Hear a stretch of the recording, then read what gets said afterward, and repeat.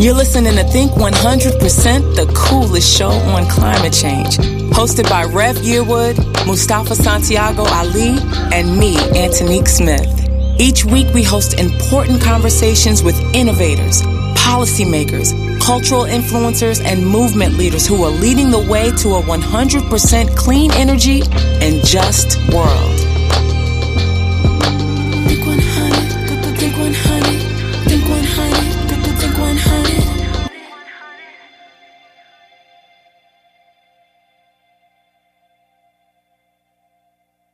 On climate change. Thank you to my WPFW family. Thank you to all of our supporters, like the Union of Concerned Scientists, to the League of Conservation Voters. Today we have an amazing show. We have an amazing show with special guests on to discuss the various attacks on clean air and clean water. And first and foremost, let me just give a shout out to my co-host with the most, Mustafa Santiago Ali, who was not here. He is on the road in Houston. He's keynoting, so thank you, Mustafa. Be safe out there on your travels. Let me get right into it. First, let me give some shout-outs. Today is the 6-month anniversary of Hurricane Maria hitting Puerto Rico. And, I just want to say first to those, there were so many activists today who were in D.C., who were outside of FEMA, who were getting arrested in the Senate rotunda. This is why we do this show. This is why we do the Hip Hop Caucus Think 100%. Why we do this show, because climate change is real. There is such a lack of housing right now. People are still in the dark. They are still in the dark. Suicides are going up. So it is very serious. This is not about Republican or Democrat. This is about humanity. Please be clear. This is about humanity. It's about doing the right thing. Folks who are in the U.S. Virgin Islands, folks who are in Puerto Rico are Americans. And we should it is a shame to be 6 months out and they are still dealing with blackouts and not having the water that needs to have. I'm also very excited, though, with that. With that being said, I'm excited that this past weekend, in the spirit of hip hop, you know what I'm saying? In that spirit, there was a Power to the People benefit show in Puerto Rico last Sunday with my dear brother Akon, Black Thought, Busta Rhymes, Black Star, Raekwon and Ghostface, Dead Prez, Jeremiah, Lupe Fiasco Jeremiah, who many of you know did a song on the People's Climate Music with Antonique Smith, Here Comes the Sun. And they raised money for Hurricane Maria relief and rebuilding efforts on the island. And so I just want to give a big shout out to all of them who did that. Well, I'm in this shout out mood right now. I guess while I'm in this shout out mood, let me just give a shout out for the activists who are fighting the fossil fuel pipelines all over this country. And there have been many who have been on the front lines this week. Those at the Kinder Morgan pipeline in Canada, those who are the kayaktivists in Seattle. If you don't know, those are activists in kayaks. And so we want to give a shout out to those activists who were on the front line in Maryland. They were activists in Maryland who were putting up a an amazing fight against the new pipelines in the state of Maryland. So I just want to give a shout out. And then, I mentioned before, this is not about Republican or Democrat, but, demonstration without legislation leads to frustration. So I definitely want to give a shout out in advance to all the congressional members that are planning to reject the Trump administration's terrible budget proposal. This would be a rejection of the dismantling of agencies like EPA that protect our health and communities, and like the clean water we're still fighting for in Flint. And so I just want to give a shout out in advance. This is encouragement for those who are in Congress to do the right thing. I don't give you Republican or Democrat or independent. Do the right thing. Just say no to these budgets that are cutting things I don't understand how clean air and clean water is not something that you would want to fight. I mean, I understand there are those who are behind this process who want to put profits before people, but it just doesn't make sense to me. And then my final shout out, I definitely want to say this coming weekend, all over the country. And today, there was a shooting early today in Maryland. But there will be, I'm so proud of these young people who are coming all over the country for the March for Our Lives. And I just want to say something to that, when Dr. King marched back in 1963 with, with his famous I Have a Dream speech when he did that. And then that march back then in the 20th century was called the March for Jobs and Justice. So this coming weekend, we have young people, teenagers, who are marching, and their march is called the March for Our Lives. Let that just sink in for a minute. Let that just kind of hit you right now. Let imagine that we were fighting for equality in the 20th century. Now we got babies who are fighting for existence in the 21st century. I mean, that's tough. But before we get into our first guest, make sure you follow us at Hip Hop Caucus, and you check out the show's blog at think100.info. That's think100.info. If you're listening to the show, I take my questions, and I hope you will have some, because this is a serious issue, on Twitter. You can ask your questions using hashtag Think100. That's hashtag Think100. So let me get into this right now. I have an amazing guest in this. I mean, I'm telling you, I have an amazing guest in the studio. I'm so happy to have her with me. She is the amazing Carol Bronner. She is the former administrator of the U.S. Environmental Protection Agency, better known as EPA. She has led the environment and climate activism. She was an advisor for President Obama. And she's the current chair of the board for the League of Conservation Voters. That's an amazing organization. LCV. Shout out for LCV. In the studio, give it up for my dear friend, Carol Bronner. Carol, how are you doing tonight? I'm good. Thank you so much for having me. It's always great to be with you. Carol, so good to see you. And as you heard, we talked about Puerto Rico, and we heard about there's so many things going on right now. So with climate change and the seriousness behind climate change, and I know you've been in this, you've led the EPA, so you've been in that, you've been around as the climate czar, as the climate advisor for President Obama. What's your inspiration? Wow. What's my inspiration today? Those kids who are going to march this weekend, fighting for our lives. That's right. Young people rising up. I also want to just join you in recognizing the people of Puerto Rico. I mean, Not only are they Americans, they're human beings. That's right. And they deserve to be treated with basic dignity. And it is shameful, it is embarrassing that our government is not doing that. And so, you've been all over this country reaching out to young people, activating young people, getting them involved in elections, and we need more of them involved. And so, thank you for everything you're doing and for all of the leadership that you're providing through the Hip Hop Caucus and through Respect My Vote. It's such important work. And finally, let me just say it is a real pleasure to have you on the League of Conservation Voters Board of Directors. The Rev, as we like to call them, always makes our meetings much more interesting. That's what they call me, actually. That's what. No, that's what, and LCV is and that's important. And actually, I'm actually going to, because you've been in this movement, and we mentioned LCV as an example and what they're doing in regards to voting. But how did you get started in this movement? So I think a couple of things. Like all of us, there's a little bit that starts when you're a kid. I grew up in Florida. I grew up when the Everglades was still sort of a beautiful, untouched, somewhat unspoiled area. Equally important, my parents were activists. My parents were routinely demonstrating against the Vietnam War, demonstrating outside of Richard Nixon's summer home.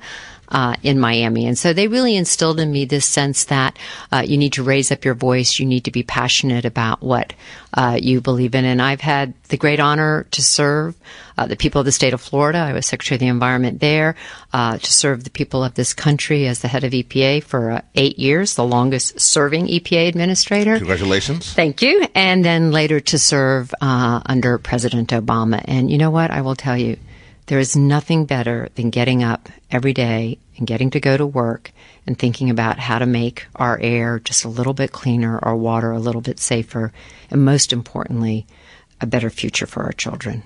It's been an honor. Man, I wish all EPA administrators had that thought. I wish they woke up with that feeling in their heart to protect. I want to have clean air and clean water, but we'll just keep that one kind of going. This show is actually, there's a intro. The many folks who are listening to this show think 100% the coolest show on climate change. Who are listening to this show right now, they might know actually all the aspects. So if you can just tell them, what is climate change? Well, basically, we're just altering, we human beings, yes, human beings, are altering the climate of the Earth. It's not about weather. It's not about what's going to happen today, tomorrow, next week. It's about the climate. And what that means is all sorts of very frightening and very scary things. We'll see the spread of diseases into areas where we haven't seen it before. We'll see sea level rise. My home state of Florida, they're already looking at saltwater intrusion into freshwater supplies. And when you say sea level rising, explain, what does that mean? So what happens is the icebergs will melt and the sea will literally rise. And so low-lying areas will start to flood up. We've already seen what are referred to as climate change refugees, people who have had to leave low-lying nations around the world because there's too much salt water. They literally can't live there. They can't farm there anymore. But, the important thing, Rev, and you know this, but it's always important to say, because I think sometimes we talk about how awful the consequences will be and people throw up their hands and they're like, you know what, I got to pick the kids up from daycare. I can't think about this. We can all think about it. We all need to think about it. And it's not too late. That's the really most important thing. It's going to be harder because we've taken a long time, but it's not too late. We can make simple decisions. We can make simple changes. 100% clean energy. It would be huge. It's doable. We have the technology. We can do what it will take. And, I don't want to be, and I'm sure you don't want to be, and our listeners don't want to be the first generation, I'm 60, to pass on to another generation a problem they can't solve. We need to be about solving this one. But let's deal with that. I mean, because science is science, right? And the realities of climate change are real. And you're right. I mean, that's the thing that motivates me to do this show, why it motivates me to be having these conversations. But I also realize, as you mentioned, that that Hurricane Irma, Harvey, Maria, what folks that I know back in Louisiana went through with Katrina, what folks that went through in Superstorm Sandy, the firestorms, the droughts, the mudslides, it's getting scary. It's real, and sometimes I have kids who come to me who listen to this show. They say, "Man, Rev, do we got a chance? Like if these folks keep pulling out from Paris and they don't want to do with the Clean Power Plan, do we have?" And if you can speak to those children who may be coming here for the March for Our Lives, could they march for our lives either for gun reform or climate justice or whatever we march for our lives for? Do we have a chance? We do, and we have to. We have to believe that we can solve this problem. Again, I think there are things we can do today. There are technologies that are becoming increasingly available. I mean, I think about it. When I first started in this work, right, the idea that we would find ourselves in a place where no one is building a coal-fired power plant in the United States, it's not going to happen. There may still be some out there. They need to be shut down. They need to be taken offline. But the fact that we are now at a place where we're looking at more and more renewables, we're looking at more solar, we're looking at more wind, all of that is positive. And, in my experience of technology and innovation and change, it's not just linear. It's not like you take one step and then you take two and then you take three. starts slowly, but then it gets going really, really fast. And we have that opportunity. We have the ability to take smart people, to take smart technologies, and to find solutions that will reduce the carbon pollution that is leading to climate change. So let me change direction, and thank you for that. I mean, I feel better. I feel a little better. It would be good if we had a president who believed it was real. We're gonna get there. We're gonna get to your former spot at EPA and what's going on, because there seems to be some misdirection in that regard. But you have dedicated much of your career to public service. Talk about your time at EPA. What was it like when you got there? And how did you navigate the challenge? Because I'm hoping that other folks who are listening, this is the whole, I'm a positive person. I'm hoping that folks who are now at EPA hear the positivity, from you. And so they take this to move forward. So, how did you navigate some of those challenges and explain the importance of that agency? Well, first of all, I just want to say thank you to all the people who are at the EPA, the people who have been there, and most importantly, the people who are there today. These are really, really fine public servants. These are people who have committed their lives to understanding how best to go about protecting our air and our water. And so a special thank you to the folks that I had the opportunity to work with, the career employees who bring their expertise to bear. I think it's probably pretty tough times in there right now. I don't get invited in, but my sense is it's tough times. But they deserve a shout out. They are good people. The thing to remember about the EPA is it's not free to just wake up and do anything it wants on any given day. The administrator's not free to wake up and do whatever it wants. There's the law. Congress passes a law saying we want clean air. We want you to regulate these pollutants. So EPA follows the law, and then EPA follows the science. I'll tell you a quick story. Yeah. When I was at EPA, there was a man called Tom DeLay. He worked for Newt Gingrich. He was a member of Congress. Dance with the Stars, Tom DeLay? Dancing with the Stars, Tom DeLay. Yes, you might remember that. And we were in a congressional hearing, and I was testifying as an administrator of the EPA will do. And he got quite angry at me. This is in the 90s. And he said, well, you're regulating climate change. And I said, we're looking at it. You're right. We're looking at the science. It's, there's a lot of emerging science, but we're not actually setting a pollution standard. And he said to me, well, I want you to tell me whether or not you have the legal authority to do that. So I went back to my lawyers and I said, do you think we have the legal authority to regulate the pollution that leads to climate change? This was sort of a new question. It had never been thought of before. The law didn't mention it. And my lawyers, being lawyers, they took a while, but they came back and they said, if the science shows that climate change endangers public health and welfare, you have to regulate it under the law. That's right. So we wrote the memo. We left office. Elections matter. Mr. Gore lost. We left office. And the state of Massachusetts took that memo and sued EPA and said, you should be regulating climate change. You should be regulating carbon pollution. Mr. Bush got a Supreme Court decision that said, that's right. The Browner memo was basically right. But they didn't do anything. Lisa Jackson, a good friend of yours, came to office under President Obama and started the whole work of saying carbon pollution endangers public health and welfare. Once she said that and signed that scientific document, she had to regulate it. And that's when I was able to do work with Lisa and other people of the state of California, the car companies, to set pollution standards for carbon pollution from cars. Mr. Trump and Mr. Pruitt seem bound and determined to roll those back. That would be a big mistake because this country... Explain that. I mean, because they're rolling back everything. And actually, let me just say this for those who are listening. You understand that, this is very dear because particularly for communities of color who are most at risk sometimes for pollution in their communities, this is devastating. So these rollbacks have horrendous impact. So tell us about why. First of all, when people hear car standards, it's okay. What do you mean? A car standard is just how many doors a car has, and what do you mean when you say car standards regarding pollution? What does that mean? What is that policy? and why does that need to remain on the books? So it was basically two things that we did. One is we set the first ever carbon pollution standard. Lisa Jackson did that.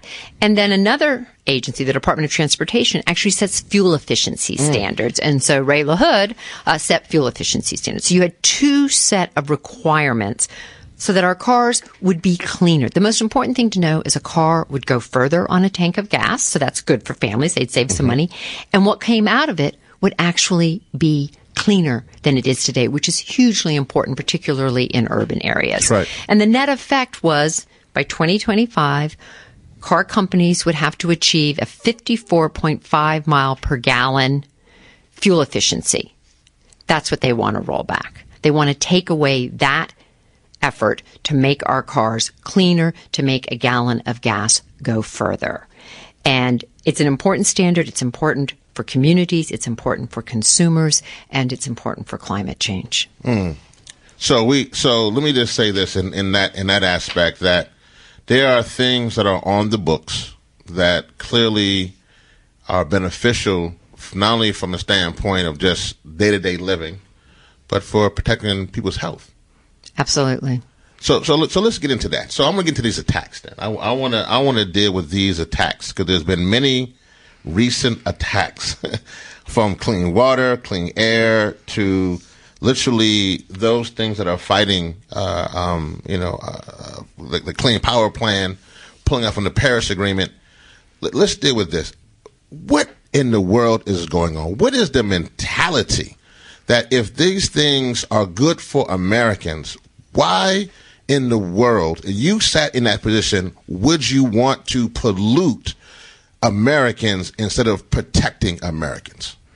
It is impossible to imagine that any Democrat or Republican running the EPA would think their job is to roll back air pollution, water pollution, toxic standards. It's impossible to imagine. But that's what we have. And, I can only guess, I can only surmise from the actions that the current administration, the Trump administration, is taking, that somehow or another they want to befriend polluters. They want to give polluters a break. That's the only thing you can surmise. Is the pressure from, this doesn't make any, is the pressure from polluters that extreme? If you sat in that position, are they coming in and they feel, it seems like madness. It is madness. It's absolute madness. It's crazy. And it's not what the law says. That's the other thing. Remember, I don't care if you're a Democrat or Republican, you have to follow the law. Congress said in 1990, we're going to protect kids from toxic air pollution. That's what they said. And they said, EPA, do your job. Set these standards. Require polluters to reduce their mercury. It's a neurotoxin. Reduce your mercury pollution. And if they don't, take them to court. Hold them accountable. That's how it works. Apparently not in this administration. Well, we have some work to do, so let's actually deal with the movement. Cause we actually, this time went fast. I tell you, this is man. Carrie, you gotta come on. You gotta come back. We gotta have. Happy to. We gotta get you back in here to continue this conversation. Let's deal with some of the movement. Actually, I just want to commend you. I think that, let me say this, because as my friend, my partner in here, who's not here, I speak for him, Mustafa Ali would say, we have real talk. That was what, if I was speaking for Mustafa, he said, we have real talk in here. And so, let's have a little bit of real talk. Sometimes our progressive movement, our climate movement can be kind of male heavy, right? It could be little male heavy, little patriarchal, and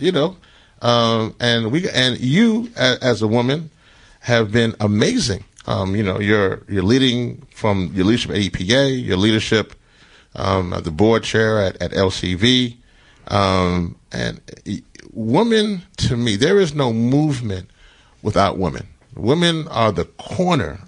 Shout out to my mama. I know she listening. They are critical. Tell me, how do we ensure, and for the young activists, young ladies who are listening to you right now, and I say, man, that's amazing.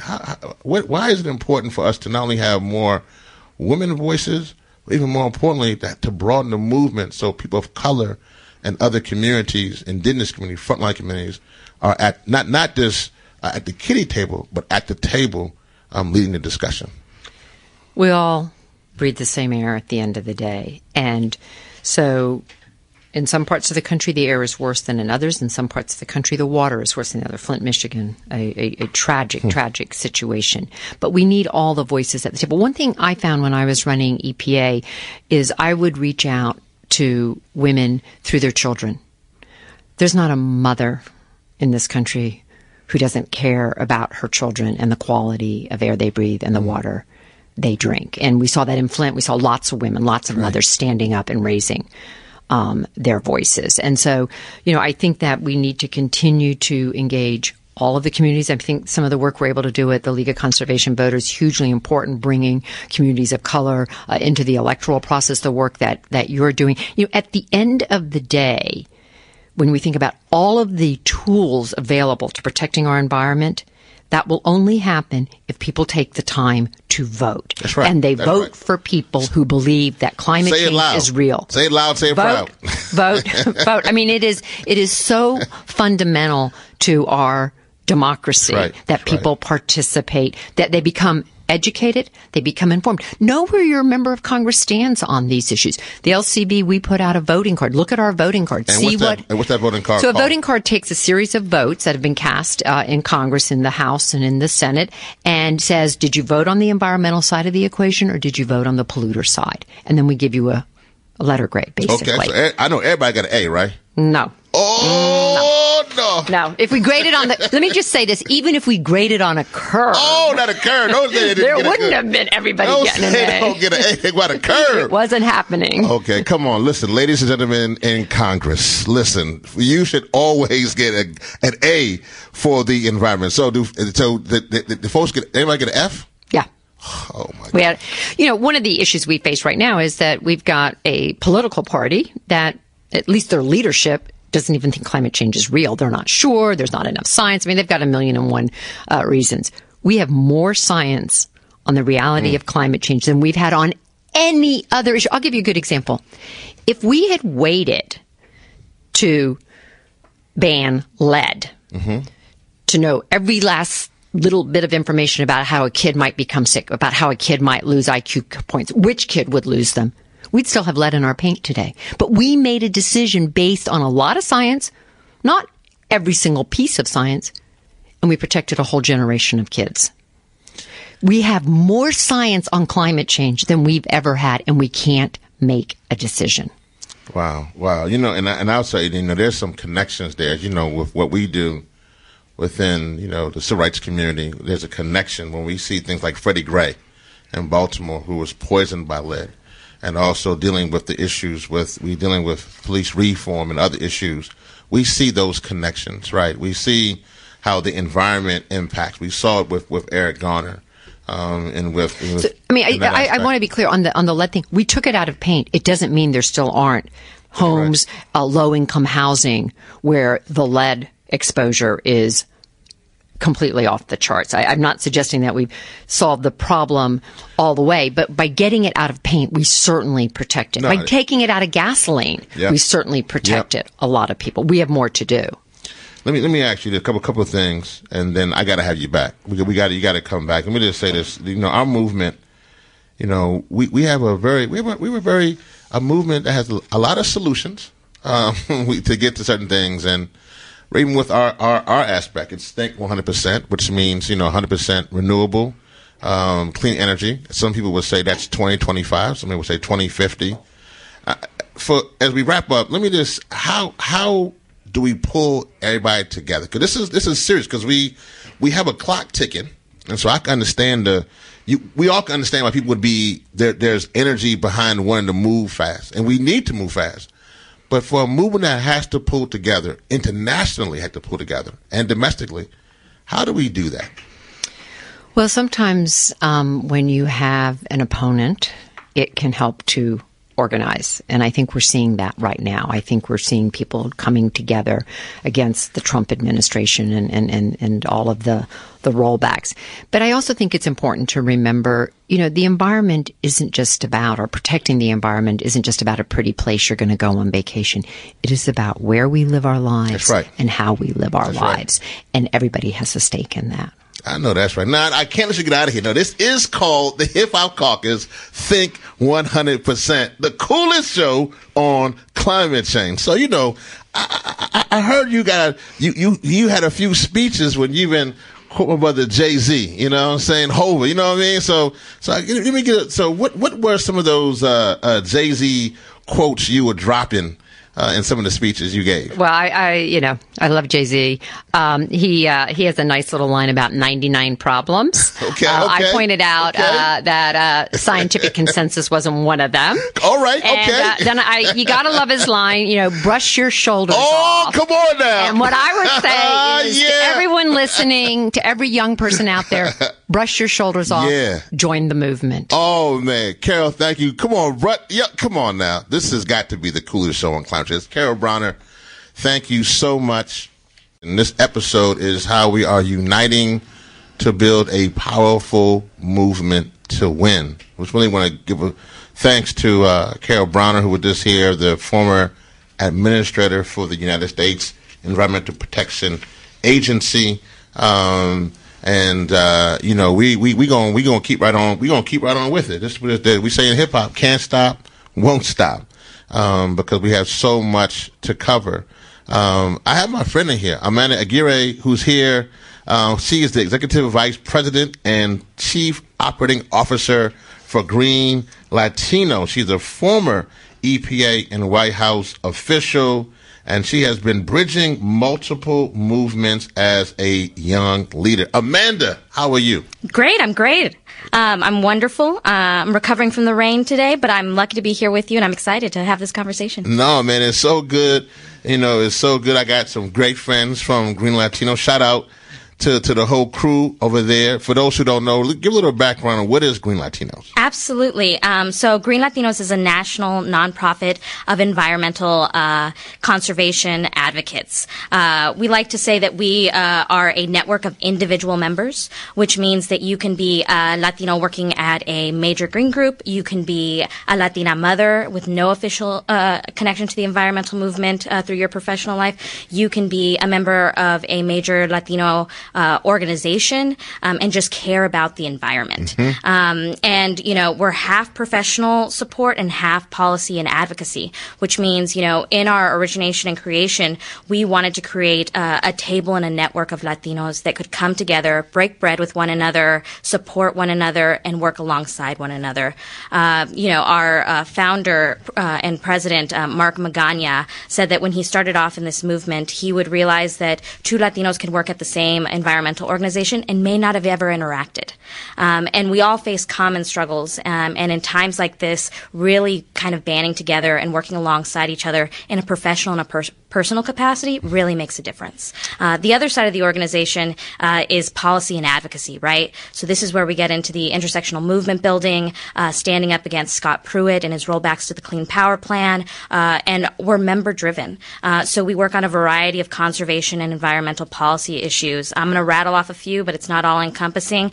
It can be Puerto Rico, it can be toxins, it can be climate and clean air, environmental justice and public policy issues, and lands, all the things that Latinos care about and that intersect with the environment.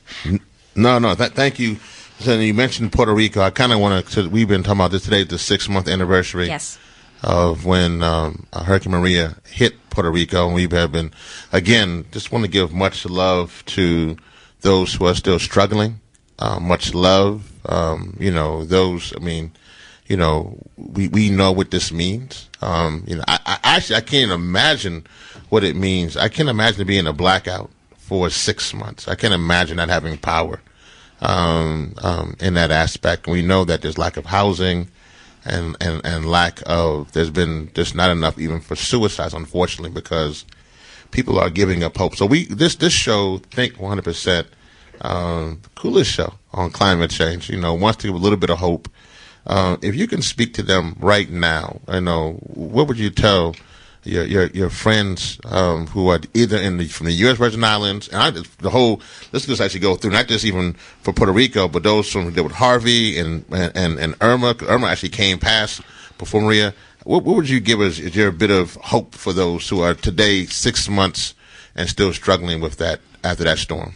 Yeah, 6 months. It's the longest power blackout in U.S. history. And I don't have to imagine what I would say. I was born in California and raised in Houston. And between my husband and I have over close to 40 family members in Houston. I'm lucky to still have them all, but it's been a hard road for them. And actually, we had Green Latino staff, and I was with Puerto Ricans from the island who were advocating today on the 6-month anniversary, asking for aid and resources that they need. So what I'd say is that we're here with you. And we're not just here with you today or tomorrow. We're here with you for the long haul. I know that's right. And we're going to be here not just with you, but listening to you, standing alongside you, and understanding that this is not just about rebuilding a grid or building up a house, that your entire lives have been affected, whether you're from the Virgin Islands or Houston, which means it's an emotional and a spiritual Speak on journey. that. What does that mean? When you say folks are dealing with an emotional and spiritual journey, roller coaster, what does that mean? It means that not only did you go through the trauma of going through the actual hurricane itself, your entire life and society was disrupted. You rebuild from that. You look around, and in the case of Puerto Rico, you don't get what you need. You get told you're going to get what you need, and even then, it's not done in the manner, and it's not expeditiously enough. I was actually in a briefing yesterday, and it was startling to hear the numbers of resources that were coming down from FEMA, which I don't think it'll be surprising when I say it's nowhere near enough. We're talking about an average of 3,000 when people are requesting close to 33,000 to rebuild a house. You mean dollars? Dollars, yeah. And so, yeah, it's devastating, but it's long-term work, and it's complicated. But when I talk about the soul, I mean that people need to hear hope. That's right. And they need to hear honesty, and they need to hear resilience from people like us who are lucky enough to have lights shining down on us. That's right. And I just drank a sip of clean water and didn't blink an eye, and I'm blessed to have that. And not many have that today. Nah, thank you, man. This is. I tell you, this is the time you have to tune in. This is the time. Listen, if you tell your friends, tell your cousins, make sure they go online. They go on 89.3 WPFW, whatever it is. You are listening to the Hip Hop Caucus. Think 100%, the coolest show on climate change. This is Rev Yearwood. You can follow the conversation at hashtag Think 100 on Twitter. Amanda, we have Amanda with us from Green Latinos in the studio. There was a new report out today saying there will be 143 new migrants around the world by 2050 because of climate change. What does that mean? That means that, well, first I want to recognize that we already have a host of climate migrants here in the United States. Speak on that. We have, I'm going to segue a little bit into kind of dockers and dreamers and refugees in general, that we need to understand that the people who have come to this country have come here for a reason. And it is deeply connected with natural disasters. And so this is not a problem that is going to go away. And this is not something that we can sweep under the rug. And, as environmentalists, we talk about being stewards of the earth. We talk about protecting our communities in a form of equity and justice. And that means the land and the water, but it means the people in it. So it means those who are protected by TPS. It means those who are DACA recipients. It means about the current immigrants and refugees who are here because of climate and other unfortunate things. And it means the future folks who will need our help and care. So we have to think about this in a holistic perspective and realizing that we may not have physically immigrated over here, but we all are immigrants and dreamers, and we have a responsibility morally to them.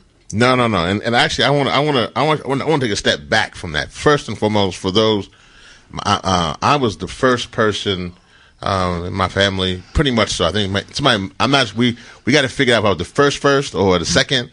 But both my mom and my daddy are from the great island of Trinidad and Tobago. And so they came here like many immigrants to do better. And clearly they have added so much to this country. in this process. But I want to deal with that as our movement, Amanda, sometimes wants to put things in silos. Yeah. Right? So they want to put, okay, we're going to put immigration over here. We're going to put criminal justice over there. Climate justice over to the side over here. Police reform or whatever, gun reform, and we want to put things inside. And what you're saying now is that truly that immigration and climate change are connected.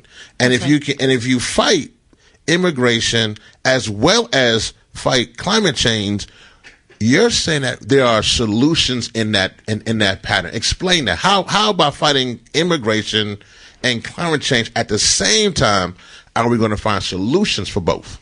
Yeah, because to win in any of these issue areas now more than ever, we need more people. We need more resources. We need more power. And power is with people in numbers and solidarity. And, you know, when I think about these interconnected issues, I think about being a person, right? Like, you know, I'll think about, I was a daughter of a teen mother, and my mama didn't have the luxury to think just about my education or just about my food or just about my health care. We had to think about everything. And that's the same way I approach these movements, is that we can't isolate them because we have an obligation to one another and as a society. And I also think that we're stronger because of it, right? I'll pick a little bit more on the issue of immigration because something comes up along with it, right? We hear a lot about the border wall. Right. What we don't hear about enough is the border wall, the communities on the border. That are drastically affected, the wildlife there. It's an ecosystem that is all intertwined, and it is a false notion that we have to pick one or the other. We should be fighting alongside each other, fighting for equitable justice and the protection of our culture, our communities, our health, and our future. Well, I tell you, man, you dropping it there. You laying it out there. You are making sure. So tell me, how do people who are listening right now get involved with this fight? And let me say this. Maybe for those who are listening right now, what is actually going on with the immigration movement? So they can be clear, because they kind of hear different things that are going on. Speak on that. And then also, what is climate change to you? Sure. So two-parters. So I'll close out the kind of immigration piece. The Dreamers and the community as a whole is still striving for what we were striving for in the beginning. We're striving for a long-term solution that provides security and safety for Dreamers without compromising their families, their communities, which include putting up a harmful border wall or adding more beds in detention centers. And where we're at is we're focused on the omnibus and the budget now. But I don't want us to get lost in politics if you're someone who may not be following the issue closely. Because no matter what's happening on Capitol Hill, at its foundation, they need your support today. They're going to need your support in a couple weeks. That's right. And we shouldn't be caught up in the political rhetoric of what may be moving, because at the foundation, we should still be standing with them. And I think we'll see it come up in the issue of women's rights. We'll see it come up in the issue of gun violence. These are all issues that we should be continuous, despite what we're hearing and where the ball's being tossed. And then to your point on what is climate change? What is that's my because this is Hip Hop Caucus Think 100% the coolest show on climate change. So we want to folks know what the cool is, but then what is the climate change? So if you can just from your perspective, what is climate change? Yeah, you know what? I know. Former Administrator Brown just talked about her perspective. You know, I'm going to talk about what resonates with me most forcefully related to climate change, and that's the public health impact of it, right? It's natural disasters, it's our changing climate, but at its core, it is a public health issue. And I like to talk about how I got into this issue area a little bit, and how I answer this is that I started off as a community organizer registering Latino families for CHIP and Children Medicaid. And I was focused, I did it with the Children's Defense Fund. I was focused on an immediate thing that affected my community that I needed to take action now. And at that time, years ago, and I'm saying this story because I don't think many people are different than me if they're not already activating on climate, I didn't see myself wearing an REI backpack. I didn't have the luxury to do what I thought was glamorous. And it took me a second, but it's very clear to me now that climate change is something that's affecting our public health. That's right. Latinos are more likely than any other community to be faced with the co-pollutant effects that affect our asthma. Puerto Ricans in particular have the highest rates of asthma of any children. And so when I think of climate change, I think of all of the emotional, mental health, respiratory, and other toxins that affect us. No. Well, thank you. Well, man, stay right there. We got a special guest on the line, and man, we got this. This is going to be a happening place to be. For those who are listening, you're listening to Think 100%, the coolest show on climate change, and I believe on the line I have the amazing Vernice Miller Travis, who is the senior advisor for environmental justice and equitable development at Skio Solutions. He's just a champion for communities for decades. Vernice, are you on the line? I am on the line, Rev. How are you? Man, I'm doing all. Listen, we in here fighting the good fight. This topic has been hot tonight. Even though it's the coolest show, it's been hot in here tonight. How are you? I am good. And I'm sorry I'm not in the studio with you, but I thought I should get indoors. It's really snowing out here in Bowie. No, I understand that. So off the bat, let me just say this for you. You are an early leader in the environmental justice movement, and what similarities do you see between what is happening today and in the 20th century? Back then? Denial, people of color, poor people, immigrant communities, and hey, Amanda. Hey, girl, how are you? I'm good. We kept saying that we were sick, that we were dying, that we were living in polluted circumstances, that no one was paying attention to what was happening to us, that our communities were being treated like they were extensions of the landfills or the incinerators or the sewage treatment plants or the hazardous waste sites that existed in our midst, that people didn't value our lives, and that we demanded equal treatment before the law.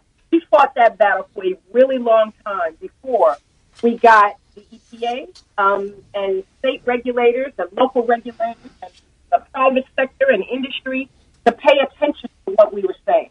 So it reminds me very much of this debate we're having around climate change and global warming, where, there are some people who insist that this is not real, and there were many people who told us that we were imagining what was happening, that in fact we weren't being treated differently from anyone else. And as Amanda just said, Puerto Rican children have very high rates of asthma and respiratory disease. The community that I'm from in New York and Harlem, we have the highest premature rate of death from asthma of any community in the United States, not just in New York City or New York State, but in the entire country.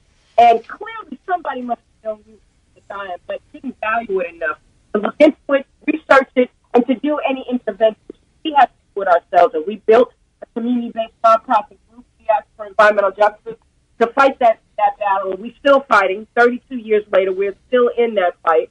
But it so reminds me of that conversation. And we spent and wasted an enormous amount of time as advocates, communities, and scientists and public health folks are doing now, battling around whether or not this is real. You're dying. You don't need somebody to affirm to you that you are sick, you are struggling, and your whole community is at risk. You don't need to be engaged in that debate. We were in that debate for about 15 years, including a debate with US EPA about whether or not we were being discriminated against, whether or not we were experiencing environmental threats and harms at a greater rate than any other segment of society. We were.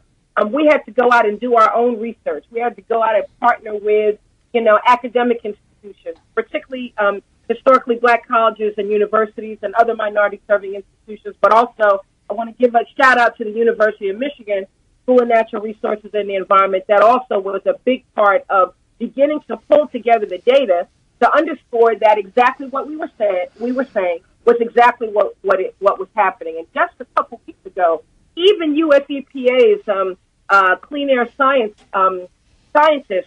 came out with a report that said, in fact, people of color are more exposed to air pollution and are more harmed by it, and are finding themselves having a difficult time trying to get access to clean air. So, finally, it's only been 35 years, but finally, even EPA has affirmed what we've been saying. So it so reminds me of this debate we're having around climate change. And I got so fed up at a certain point, I said, you know what? I'm not going to any more conferences. I'm not being on any more panels. I'm not debating anybody else about whether or not my community, my family, I am suffering. I'm not getting in that debate. I know the data is real. I know our reality is real. If you want to talk about what we can do about it, I will talk with you about that all night and all day. But I'm not debating with you the reality of the threat that we're under. And that's sort of where we are around climate change and global warming, right? Come on now, Vernice. I tell you, this is we say we have real talk here at Think 100%. This is what we have.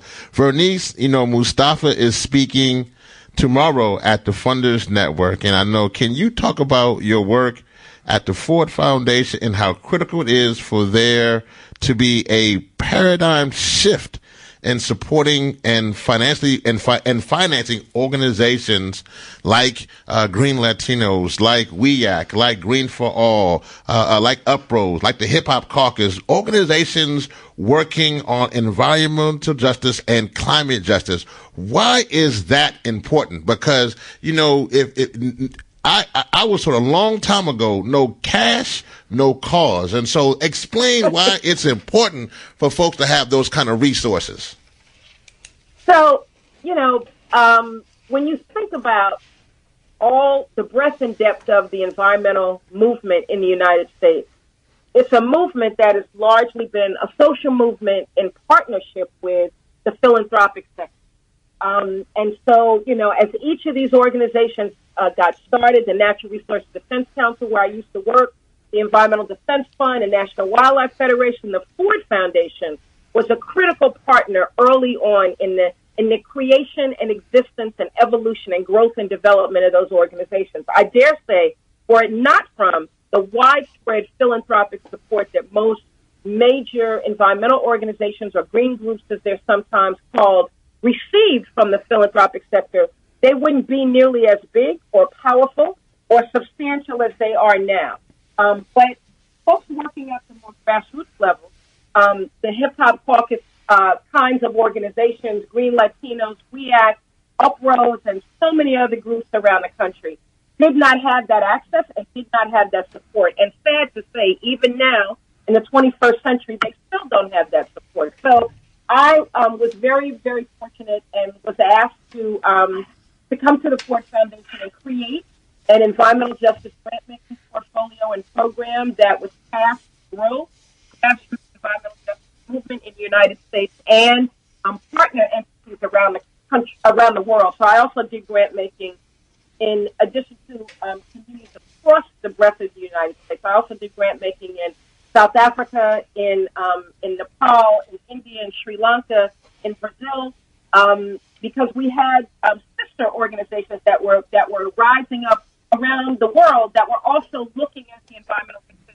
and environmental justice frame to advance their work in their country. So I got to, to really invest in growing the capacity of these groups.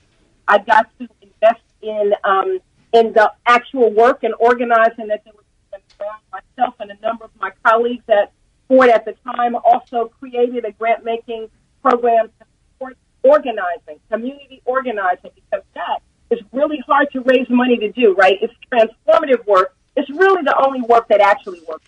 Stuff that you do person to person, door to door, door knocking, corner knocking. So I funded that. I funded partnerships between mainstream civil rights groups and environmental legal advocacy groups to provide the legal advocacy and support for a lot of the DJ groups around the country.